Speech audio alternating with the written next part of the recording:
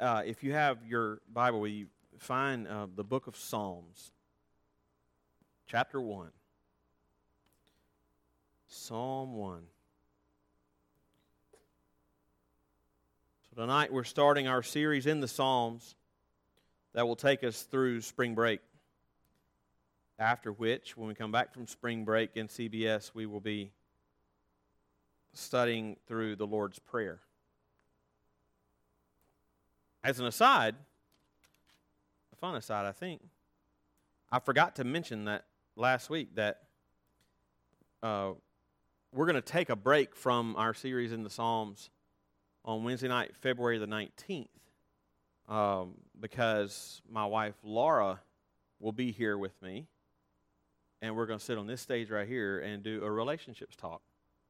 So, yes, it's so fun. We did this like fall semester of last school year, and we'll put out a link. We'll put out a link in a couple weeks that y'all can start submitting questions anonymously. You can submit stupid questions if you want. They won't even get the light of day up in here. So just looking at, I don't know why I'm looking at this row, but just know, what a waste of your time if you do that. Yeah, y'all can submit any questions you want. We'll try to answer as many of them as we can. Yeah, it's a lot of laughs, but it's good. I enjoyed it. So we're going to do that on February the 19th. So do invite your friends. It'll be fun. But tonight I want us to look at the Psalms.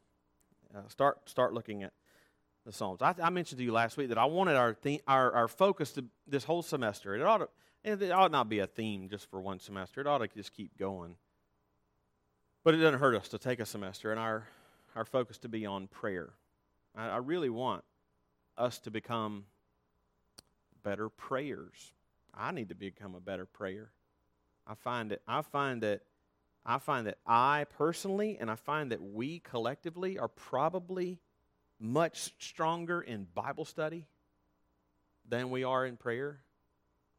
I mean, think about your own life. I read the Bible a lot more than I pray. When we get together, the most time-consuming thing we do is study the Word. Not wrong. It's not wrong that we do that. I'm not saying we ought to study the Word less. What I am saying is we ought to pray more. And so that's what I want our focus to be this semester. And it kept coming to my mind as I thought about focusing on prayer this semester that it would be good to look at the Psalms.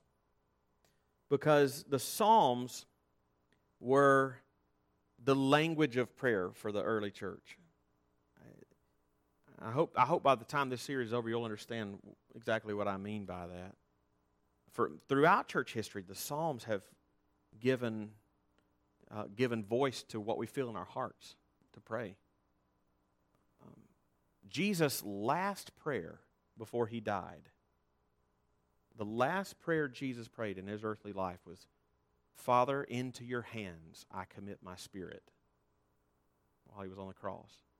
Those were words from his heart, which he then did. But as he said those words, he was quoting the words of Psalm 31:5. "Into your hand I commit my spirit. You have redeemed me, O Lord, faithful God."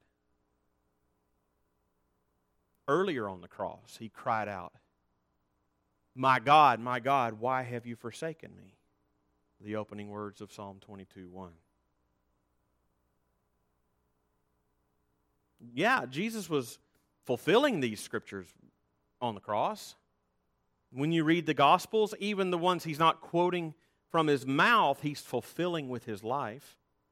The Gospels go out of their way to show how his life and what was happening to him were fulfilling not only other Old Testament passages, but the Psalms in particular. Like Judas betraying him fulfilled Psalm 41:9. They cast lots for his garments, fulfilling Psalm 22:18. They gave him sour wine to drink on the cross, fulfilling Psalm 69:21. That doesn't change the fact that he's fulfilling these things. It doesn't change the fact that in the subjective experience of Jesus of Nazareth, in his deepest moment of anguish and agony and suffering, needed words that would adequately express the anguish he was experiencing, and Psalm 22 and Psalm 31 gave it voice. And think about it. He's doing that he's hanging on a cross. He doesn't have his Bible open in front of him. Those were the words resonating in his heart. He'd probably grown up singing those psalms. Gathered worship in the synagogue. And the words of these psalms were in his bones. Because he had meditated on them so much, which brings us to the starting point for this series. I want to be the first psalm. You probably know it. I'm going to say, this is just a springboard tonight. Tonight's going to be a little different. I'm going to try to give it's going to be some nuts and bolts, how to understand the structure of Psalms so we can have a framework to then dive deeper into it in the coming weeks. But here, you probably have heard this psalm, but let's read it anyway.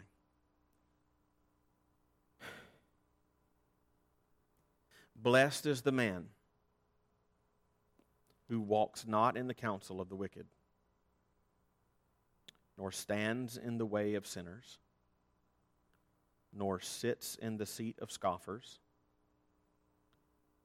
but his delight is in the law of the Lord, and on his law he meditates day and night. He's like a tree planted by streams of water that yields its fruit in its season, and its leaf does not wither. In all that he does, he prospers. The wicked are not so, but are like chaff that the wind drives away. Therefore the wicked will not stand in the judgment, nor sinners in the congregation of the righteous. For the Lord knows the way of the righteous, but the way of the wicked will perish. Let's pray. Father, the words that we just read, the words of the Psalms that we will study throughout this semester, are your holy, inspired, inerrant, sufficient, clear, authoritative, and necessary word.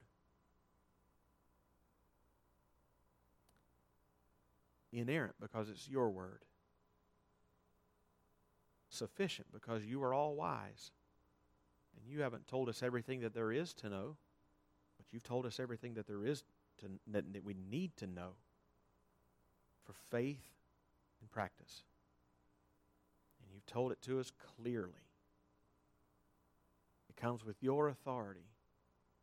And it's necessary because if you didn't reveal these things to us, there is no way for us to discover them. Thank you, Lord, for this word. Give us minds to understand the truth that we see here and elsewhere in the Psalms.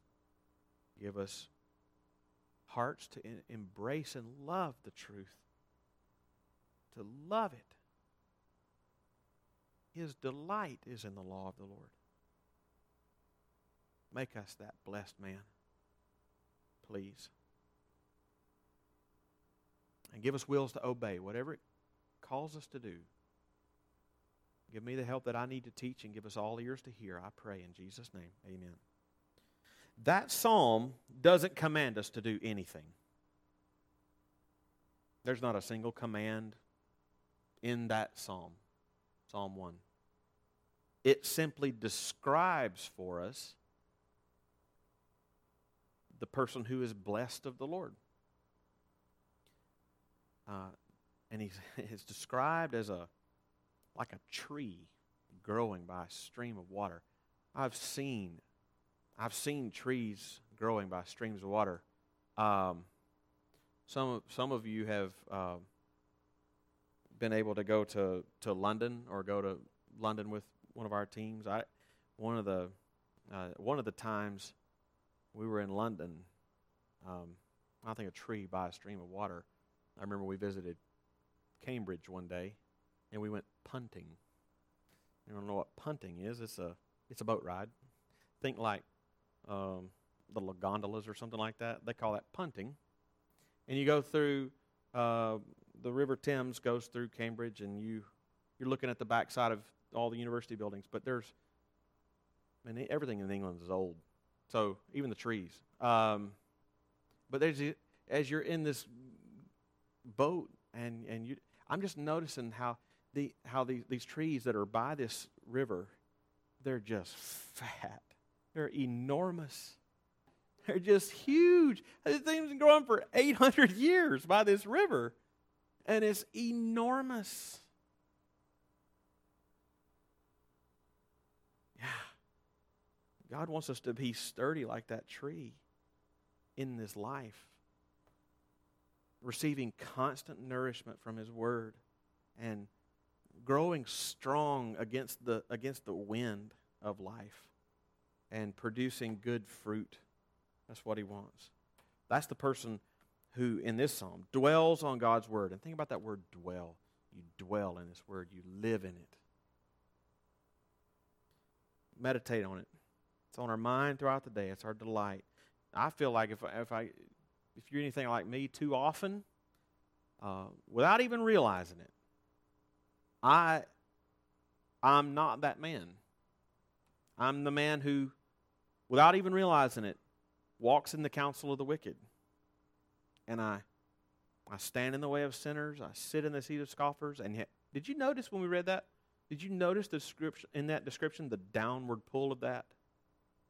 You go from walking to standing to sitting. So delighting in and dwelling in the Word, this prayerful Word, is what builds us up. Meditating on it, especially the Psalms. And that's our focus this semester. And I feel like if we want to get the most out of it by meditating on these Psalms this first half of the semester, we need to understand a little bit about the book. Get the nuts and bolts in place. I do this every time we start a new book. It's necessary groundwork. Just understand the layout of the land, and I think you'll be able to navigate it a whole lot better even when you're just sitting there at home by yourself. So things like who wrote the Psalms, when were they written? There's 150 of them. It's an enormous book. Is there any kind of structure to the book, or is it just a random collection of things? How are we gonna study them? Well, let's just think about some of those nuts and bolts. When you think about who wrote the Psalms, what's the name that most immediately comes to your mind? David, of course. Yeah, David did, and for good reason. David wrote fully half of the Psalms. There's 150 Psalms, and he's directly mentioned as the author of 73 of them. And the New Testament actually tells us two other Psalms, tells us that David was the author of those as well. So two more, it makes 75 out of 50 David wrote. But he's not the only author. When did David live, by the way, just so you get a timestamp on that? David lived about 1,000 years before Christ. Okay? But he's not the only author. There are other authors of the Psalms. Asaph, Psalms of Asaph, or Solomon is an author of some Psalms. The sons of Korah, even Moses. Do you know Moses wrote a psalm? Psalm 90. So you can tell that from that list alone, because Moses was probably 1,000 years before David. It's a long time. These psalms were written over a long, long period of time, and like centuries and centuries, in fact, millennia. And they were used in worship. We know from Scripture that these psalms were used when the people of God gathered together to worship. These psalms were central. 1 Chronicles chapter 16. I remember last time you read 1 Chronicles. I commend it to you. In 1 Chronicles 16, David gathers together some of the Levites to instruct them in leading in worship in the gathered assembly. And it says in verse 7, 1 Chronicles 16, it says, "Then on that day David first appointed that thanksgiving be sung to the Lord by Asaph and his brothers." And that's 1 Chronicles 16:7. Thanksgiving be sung by Asaph and his brothers. What do you think commences in verse 8? This long song of thanksgiving. Well, what is that? What is that that follows that? It's Psalm 105 and Psalm 96, back to back. So David here is commanding, when everyone gathers, sing these psalms. And if you look at the heading of the first verse of Psalm 92, for example, the heading says it's a song for the Sabbath. A song for the Sabbath. Some of the most famous or well-known psalms in the Bible are called Psalms of Ascent. Psalms of Ascent, like going up. Why? These were the psalms. They're Psalms 120 through 134. Psalm 120 to 134, the Psalms of Ascent. And it's the songs that the people would sing as they ascended the hill to Jerusalem to worship, especially at certain festivals and feasts of the year. These are the songs that they would sing together as they ascended the hill to the temple. And you kind of get the mental image of when you hear the best known of those Psalms of Ascent, Psalm 121, when it begins, I lift up my eyes to the hills. From where does my help come? My help comes from the Lord. I'm looking at His temple. My help comes from the Lord who made heaven and earth. So these psalms, written over a long period of time, were used in corporate worship when people gather together. But the psalms weren't just used when we all sing together.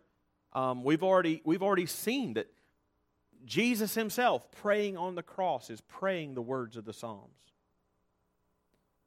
But we see it in other places too. Let me just give you one other example of an individual praying the words of the psalms. An example from the Old Testament. In the book of 1 Samuel. 1 Samuel, 2nd Samuel are fascinating books, by the way. 1 Samuel the book opens up with Hannah, who was to be the mother of Samuel, right? And she was barren. She couldn't have children. And so the book opens up with her going to the tabernacle to pray that God might allow her to have a child. And remember the first time she's praying in chapter 1, she's just mouthing the words to herself, and Eli, priest, thinks she's drunk. What are you doing? But then the Lord answers her prayer. And she conceives and she bears and has a son, Samuel. She dedicates him to the Lord. And then in chapter 2 of 1 Samuel, she prays again. This time it's a much longer prayer. And we actually are told what she was praying. And if you look at that, you should do it sometime. Just look at the prayer of Hannah in 1 Samuel 2 and compare it to Psalm 113. It's not word for word, but it's as if she had been meditating on Psalm 113, and that psalm was guiding her prayer. The same themes come up in both, and it's like she was using that Psalm 113, to guide her prayer, but she applied it to her particular situation. And what had just happened to her. So they were written over a long period of time by several different people, more than anyone by King David. They were used in corporate and private worship. When was the book put together? When did this book come together as we have it now? Well, remember Israel's history. Remember that they went into exile. First by the Assyrians, then the Babylonians, then the Persians. Then the Lord, under the hands of the Persian Cyrus, the king, they came out of captivity after 70 years of captivity. It was probably during that time when they came out of captivity that someone collected all these psalms and gathered them all up and arranged them into the book that they are today. In fact, they weren't gathered, technically they weren't gathered into one book, but 5 books. 5 books, all right? Probably to mimic the 5 books of Moses, Genesis to Deuteronomy. But if you want to, these are, notice what's at the top of Psalm 1, Book 1. You see that in your Bible? The divisions are clearly laid out in the book. And so those divisions are clearly marked. Here's what they are. Book 1 are Psalms 1 through 41. This is good to know because there is a rhyme and reason to the book. So just know that. Psalms 1 to 41 is Book 2. Book 2 are Psalms 42 to 72. Book 3 are Psalms 73 to 89. Book 4 are Psalms 90 to 106. Book 5, Psalms 107 to 150. And they do sort of follow a pattern. So, usually in one of those books, we'll take just Book 1 as an exemplar of this. Usually near the beginning of one of those books is what we call a royal psalm, or a psalm of kingship, declaring that God is Lord and He's king over all that He's made, certainly king over His people. So if you're open to Psalm 1, just look at Psalm 2. Okay, this is the example in Book 1. Psalm 2, why do the nations rage and the peoples plot in vain? The kings of the earth set themselves against, and the rulers take counsel together against the Lord and against His anointed, saying, let us burst their bonds and cast away their cords from us. He who sits in the heavens laughs. The Lord holds them in derision. He will speak to them in His wrath and terrify them in His fury. I mean, you see this? This is a royal psalm. The nations rage, but they have no idea who they're raging against. God is king. Usually a psalm like that is at the beginning of one of these books. But then similarly, at the end of one of those books, you kind of marked out, here's the ending of a book when there's going to be a psalm of praise, like a doxology. So, for example, the last words of Psalm 41 are, blessed be the Lord, the God of Israel, from everlasting to everlasting. Amen and amen. That's the end of Book 1. So what's the significance of these books? Well, just you can jot down these notes if you want to know a sort of a theme that's unique to these different books. Books 1 and 2 are predominantly about events from David's life. Psalms of David and about David's life. I mean, so you can see, like, look at, like if you got your, look at Psalm 3, okay? A Psalm of David, when he fled from Absalom, his son.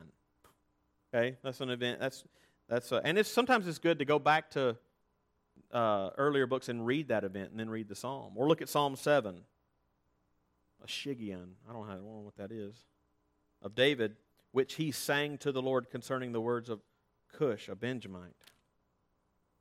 It just tells you what was going. A lot of these tell you what was going on in David's life when he wrote these psalms. Like look at Psalm 18. To the choir master, a psalm of David, the servant of the Lord, who addressed the words of this song to the Lord on the day when the Lord rescued him from the hand of all his enemies and from the hand of Saul. He said, I love you, Lord, O my strength. I mean, and it goes on. So, books 1 and 2 are mainly from David, psalms written by David about his life. But then you come to book 3, and the psalms in book 3 tend to express discouragement, sadness. And why? Why? Because remember when this is when many of these were being written during Israel's exile, and there's no king on the throne, and they feel like they're being ruled by someone else, and their nation's about to perish. They're about to, this is the end. They feel like God promised that there would be a descendant of David on the throne, and there's not. Will there ever be again? So they're sad. Then you come to book 4, and a lot of them reflect on Moses' time. They look back at what God. So book 2 is sad about the current state. Book 3 is sad about the current state. Book 4 looks back. Okay, let's remember what God did in the past as hope for the future. Let's look at what happened in the past, and let's correct the mistakes of the past so that we might be hopeful for the future. And it looks back to the time of Moses. And remember that God performed an exodus long ago. Maybe He'll do it again. Notice the first book of Book 4 is Psalm 90. It's the one that Moses authored. A prayer of Moses, the man of God. Or just, let me give you an example of that. Just so you know, in my quiet times every day, my devotionals, I'm a person of very much routine. I start every day with Psalm 95. These are the first words I read every day. And just, again, read this knowing that this is the neighborhood of the Psalms that's looking back to Moses, looking back to the time of the Exodus. Oh, come, let us sing to the Lord. Let us make a joyful noise to the rock of our salvation. Don't overlook the significance of that He's called a rock there. Remember in the wilderness generation, they were thirsty. What did He tell Moses to strike with his staff to get water? A rock. God is the rock. Let us come into His presence with thanksgiving. Let us make a joyful noise to Him with songs of praise. For the Lord is a great God and a great King above all gods. In His hand are the depths of the earth, and the heights of the mountains are His also. The sea is His, for He made it, and His hands formed the dry land. Oh, come, let's worship and bow down. Let's kneel before the Lord our Maker. For He is our God. We're the people of His pasture and the sheep of His hand. Today, if you hear His voice, do not harden your hearts as at Meribah and as on the day at Massah in the wilderness, when your fathers put me to the test and put me to the proof. Though they had seen my work for 40 years, I'll loathe that generation. And said, they are a people who go astray in their heart, and they have not known my ways. Therefore I swore in my wrath that they should not enter my rest. You see what they're doing with that psalm in this neighborhood? Remember who God is, and remember how that past generation went astray. The New Testament tells us that David wrote this psalm, and they say David is saying, David's generation, today if you hear His voice, don't harden your hearts like that generation did. You know?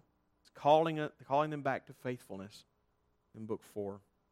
That's a great psalm, by the way, to start your day. An invitation to sing to the Lord. He's a great God, a King above all gods, and be reminded by the Holy Spirit from His Word, don't you harden your heart today. Right? But then the last book, Book 5, starts in Psalm 107. And it's the happiest book. It is predominantly salvation is going to come. It's going to come from a new David. And it's pointing forward to Christ. And that's the and it's just doxology after doxology. Everybody's familiar with the last psalm, which is Psalm 150, which is just a doxology of the most profuse kind. Praise the Lord. Praise God in His sanctuary. Praise Him in His mighty heavens. Praise Him for His mighty deeds. Praise Him according to His excellent greatness. Praise Him with trumpet sound. Praise Him with lute and harp. Praise Him with tambourine and dance. Praise Him with strings and pipe. Praise Him with sounding cymbals. Praise Him with loud clashing cymbals. Let everything that has breath praise the Lord. But that's Psalm 149 is just like that. And Psalm 148 is just like that. And Psalm 147 is just like that. I mean, it's just overflowing with praise. God is going to save us.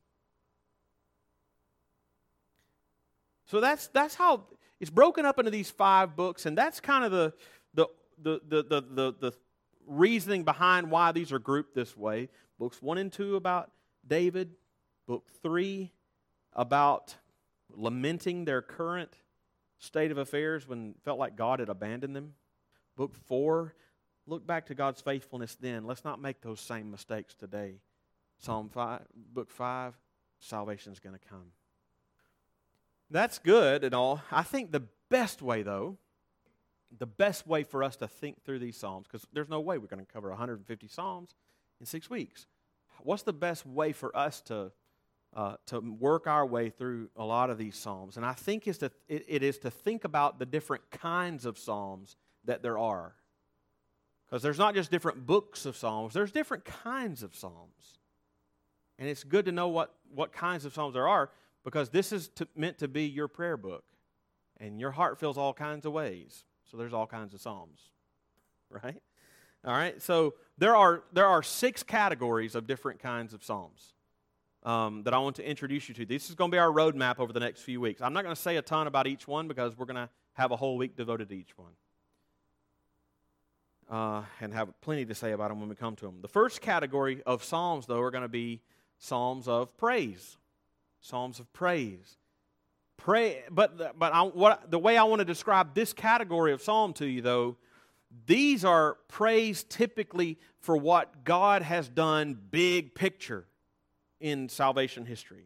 Big picture, like praise God for the Exodus, big things that He's done. Mighty acts in Israel's history. Praise for the salvation coming with the Messiah. And usually these Psalms will they'll open with an invitation to praise the Lord. Then they'll describe the character or what the Lord has done, and then they'll end by another invitation to praise Him. These are these Psalms of praise. These are great Psalms. But the second category is the polar opposite end. The polar opposite end. These are Psalms of lament. Psalms of lament. And these are some of the Psalms that Jesus was quoting on the cross. The dominant note in most of these are sad tones. Why, O Lord? Why? Lord, have you forgotten us? Lord, I don't understand. My bones are wasting away. Sad. One thing you'll notice, though, about these Psalms of lament, they go deep in the depths of sadness, but usually they end with an upbeat note. They'll be sad, sad, sad, and they'll be real about the sad, but they'll end with an upbeat note of hope in the Lord. In other words, this is why you need the Psalms. This is why when you feel lament in your heart, go to the Psalms of lament. Because apart from the Holy Spirit guiding you in that psalm, you won't naturally end with an upbeat note. Your heart will stay on the sad tones. You need the Holy Spirit in that word to say, I get the sadness. I get it. But there's hope. These Psalms teach us how to grieve. They teach us how to wrestle with the Lord. The next, though, are Psalms of thanksgiving. Most of these, do you remember how the Psalms of praise were about praising God for great big picture things that He's done? The Psalms of thanksgiving are like Psalms of praise and thanksgiving for what God has done in your personal life. You'll see the psalmist praising God not for some grand big thing that God did, but for some act of faithfulness that God did in his own life. Psalm 27 is an example of that. Remember Psalm 27 of David? The Lord is my light and my salvation. Whom shall I fear? The Lord is the stronghold of my life. Of whom shall I be afraid? You see that I. Though an army encamped against me, my heart shall not fear. Verse 7, hear, O Lord, when I cry aloud, be gracious. Verse 13, I believe that I shall look upon the goodness of the Lord in the land of the living. That's good. Those are Psalms of thanksgiving. Yeah. And then you have Psalms of confidence, which are exactly what they sound like. Similar to lament, a lot of these Psalms of confidence will have a sad sad tone to them, but the confident tone is stronger. That I'm confident in the Lord, even if I don't know how that help is going to come yet. I know. The last two are psalms of kingship or royal psalms of kingship that talk not only about how God rules over all things. Think Psalm 115 says, our God is in the heavens, He does all that He pleases. God is king over all that He's made. But it's not just that. It's also like of the coming Messiah who's going to rule over all things. Think again of Psalm 2 again. Here's the end of Psalm 2. As for me, I have set my king on Zion, my holy hill. I will tell of the decree. The Lord said to me, you are my son. Today I have begotten you. That's quoted of Jesus in the New Testament. Ask of me, and I will make the nations your heritage, and the ends of the earth your possession. You, Messiah, shall break them with a rod of iron and dash them in pieces like a potter's vessel. And finally, Psalms of wisdom. Psalms of wisdom, which have a lot of the characteristics of Proverbs. Psalm 49 it just feels like you're reading an early chapter of Proverbs. Hear this, all peoples, give ear, all inhabitants of the world, both low and high, rich and poor together. My mouth shall speak wisdom. The meditation of my heart shall be my understanding. I will incline my ear to a proverb. I will solve my riddle to the music of light. If you didn't know that was in Psalms, you might think it was in Proverbs. There's a lot of Psalms like that. So that's where we're going. We're going to think through each of these categories of Psalm, probably a bit of practical application about how you might incorporate each of these categories into your prayer life and how to pray through some of these Psalms. I can't wait to go through some of these. I want these Psalms to become such a part of you and such a part of me that even in your highest moments of joy and praise, like Hannah, Psalm 113 is coming out of your bones. Or in your moment of deepest, numbing anguish, like Jesus, Psalm 22 and Psalm 31 are coming out of your bones. These are the things that just well up in your heart because you've meditated on them day and night, like Psalm 1 says.